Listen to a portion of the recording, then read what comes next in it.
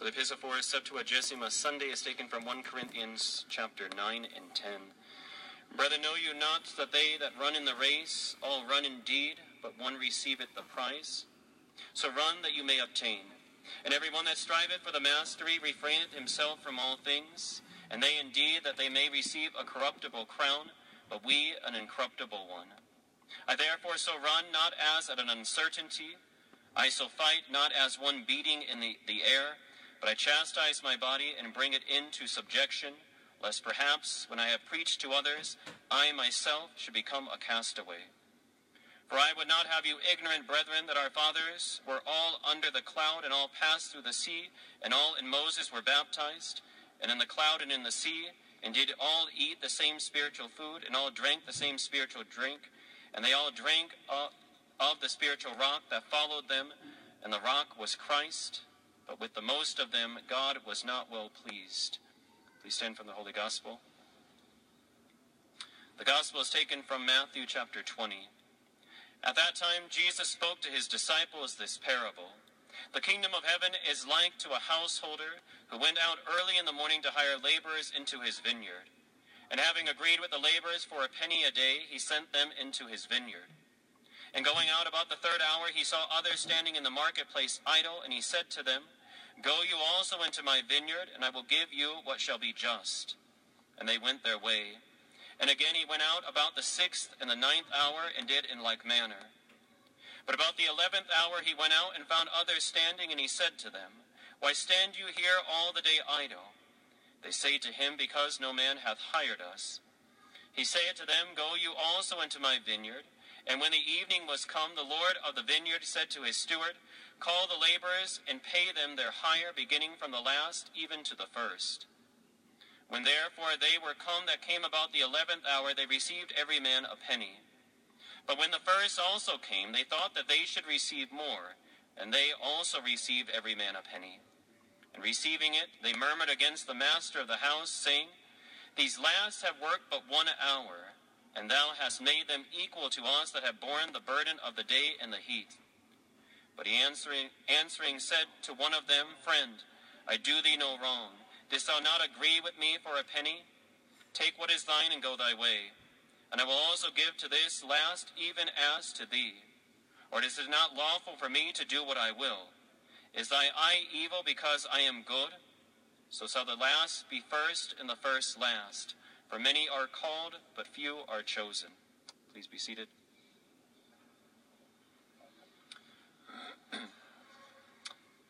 I have fought a good fight. I have finished my course. I have kept the faith. A crown is laid up for me. In the Father, and of the Son, and of the Holy Ghost. Amen. We have already entered into this transitional period, going from the Christmas season, which obviously ends tomorrow with February 2nd, the presentation of our Lord, and then Lent. And so the church gives us different things to meditate upon, trying to help us to understand, one, weak human nature, also the misery of sin, in this period before Lent, to try to get our mindset set for this coming period. To try to help us, to try to gain the graces, the opportunities that God gives to us, Almighty God gives to us for the period of Lent. And so with that, we see that the vestments, the violet color, also signifies the penance that is necessary for us, even though we're not necessarily in the time period of Lent just yet. It is this reminder to us of what is coming, of what we need to try to prepare for, and then how to prepare our soul well for that. But the church also gives us the understanding of how then for our soul it is a battle, it is a fight that we must make every day of our life. I mean, one, we see with the gospel, the famous account, the call to perfection. The laborers in the vineyard, as they're called out to work in the vineyard, to whether to work the heat of the day, the whole day, or that they're called at different hours. We talked about that different before, that it is God calling different souls at different times. And the difference is when the souls react to that grace to them. Do they accept that grace? Do they accept that call? Do they understand that call when it is given to them? And so yes, God calls us at different times. You can ask the question, why are we idle? The idleness of the world. And it's not an idleness in just keeping busy for the sake of keeping busy. It is to work for our salvation. And that is what is necessary for all of us to understand. The fight that is involved in that. And that is why then the beginning, the quote from St. Paul, when he writing to Timothy and explaining the fight that we're in, the fight of also making sure that we have kept our faith, finishing our course, yes, when God calls us from this world. And that's where you see in the epistle accounts, St. Paul's analogies that he makes for us to help us to try to understand that we're working toward our salvation. And so he gives us this encouragement to try to gain that crown. A crown that he says that is only given out to one, in a sense. That we must run, we must fight in terms of trying to gain that. And so that's what's also important for us. These ideas in both the epistle and the gospel, these calls to perfection, the crown of glory that is offered to us, given out to us, shown to us. And so then it becomes up to us. Do we work toward that goal? Or, on the opposite, do we stand idle? Do we not work toward the salvation that God is calling us to? And so how can we obtain that? We keep our eyes on the goal itself, as with anything. Anything that we want to try to accomplish or gain in this world, we must do so by keeping our eye on that goal. Of understanding that is what we are trying to fight for, that is what we're trying to gain. And so therefore we make our attempts at that. We spend our life toward that goal. Working toward the crown, the imperishable one, the one that will not go away. And that is what is offered to us.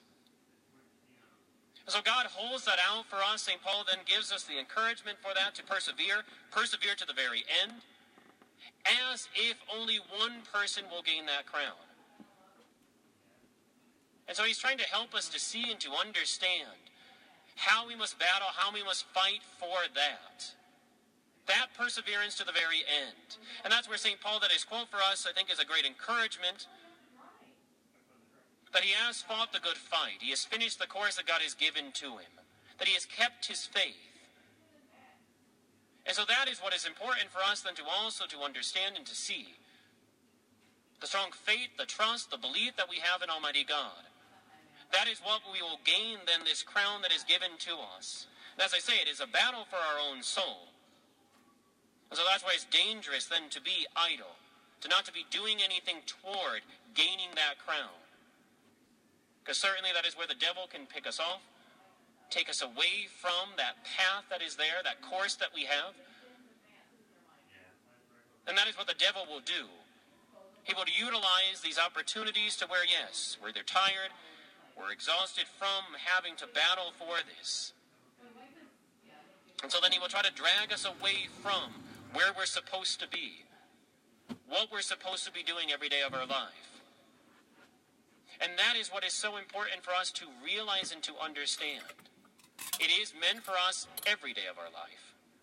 There's no vacations from it. There's no vacations from the spiritual life of trying to live to save your soul.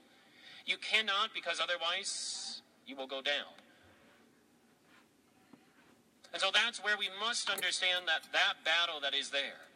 Just as every day we get up for work sometimes it's a struggle, sometimes it's tiring for us. But we realize in order to support our family, we must do this. And so yes, we get up, we go to work, we do our work. But we have to realize in the sense of the spiritual life, as I say, if you take vacation from that, you will suffer the consequences. If you don't realize that it's a battle that you must try to be in and fighting that course every day of your life, you will lose ground very quickly. And sometimes to the point of where we lose the ground, where we seemingly cannot come back from it. I mean, obviously, with the grace of God, we can always come back from that.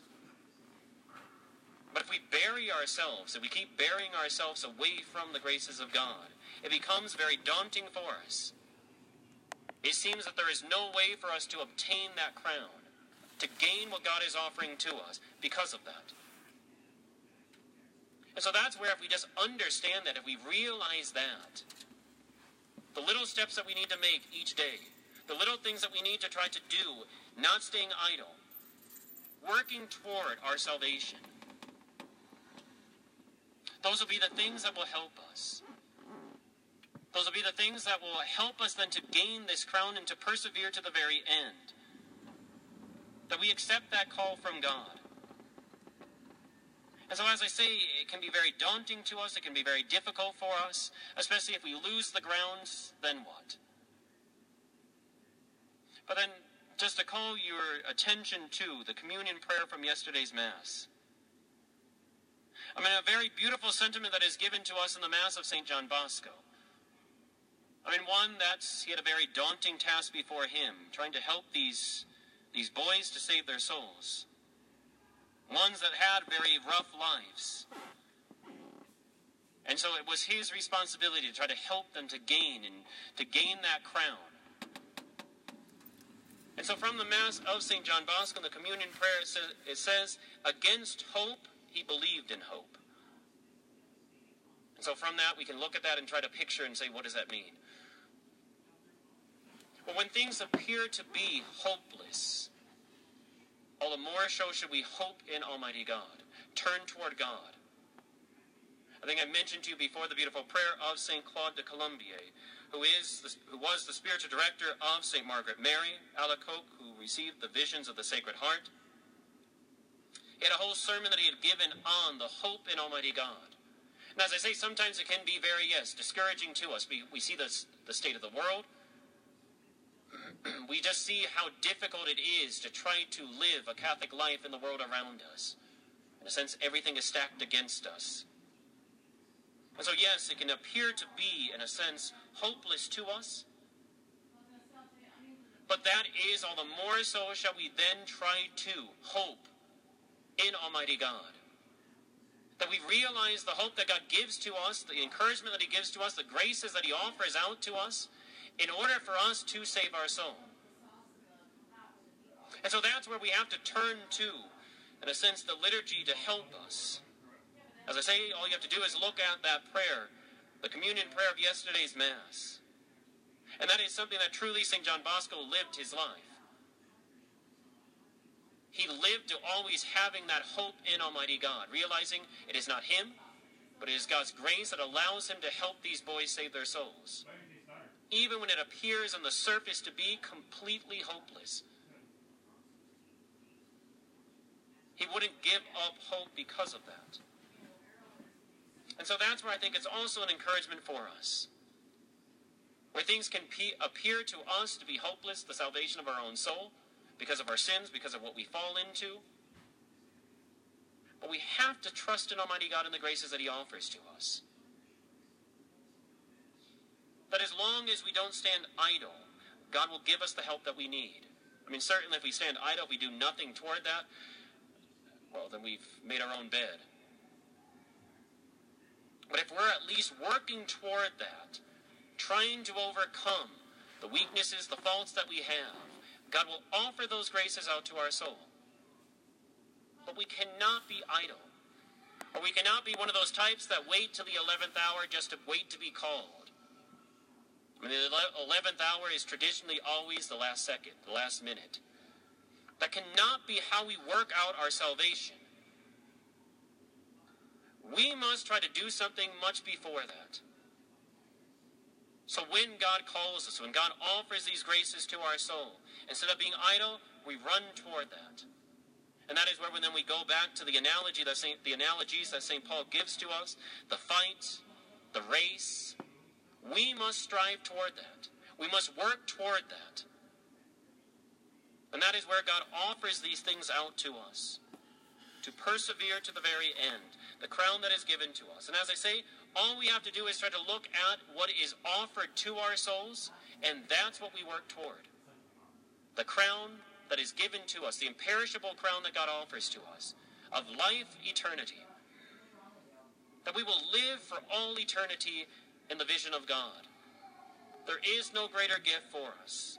Going back to another quote of St. Paul where he says, we have no idea what God has in store for us. Eye hath not seen, ear has not heard any of these things for those that love God. And so that is truly the greatest gift that God can give to us. That is what we work our entire lives toward. And that's what it should be. And that's what we must focus on. As I say, how can we obtain that? How can we gain that? Keep your eyes on the crown that is offered to us. And then you work your whole life toward that crown. And instead of being idle, you stay busy toward the salvation of your soul. And when things become or appear hopeless to us, remind ourselves of that communion prayer of St. John Bosco's Mass. Against hope, he believed in hope. And so that is where for us, I think it is a great encouragement for us as we start off preparing for Lent. It's always a difficult time period because we sacrifice, we give things up. But we do that for the salvation of our soul. As I said, the purpose of the mortifications that we take on, Advent, Lent, different time periods, Fridays, is in order to allow the graces of God to be unobstructed. That we don't have the obstacles to God's graces flowing into our souls. So I'll leave you with the famous words that we find at the end of the Gospel. Many are called, but few are chosen. In the Father, and of the Son, and of the Holy Ghost. Amen.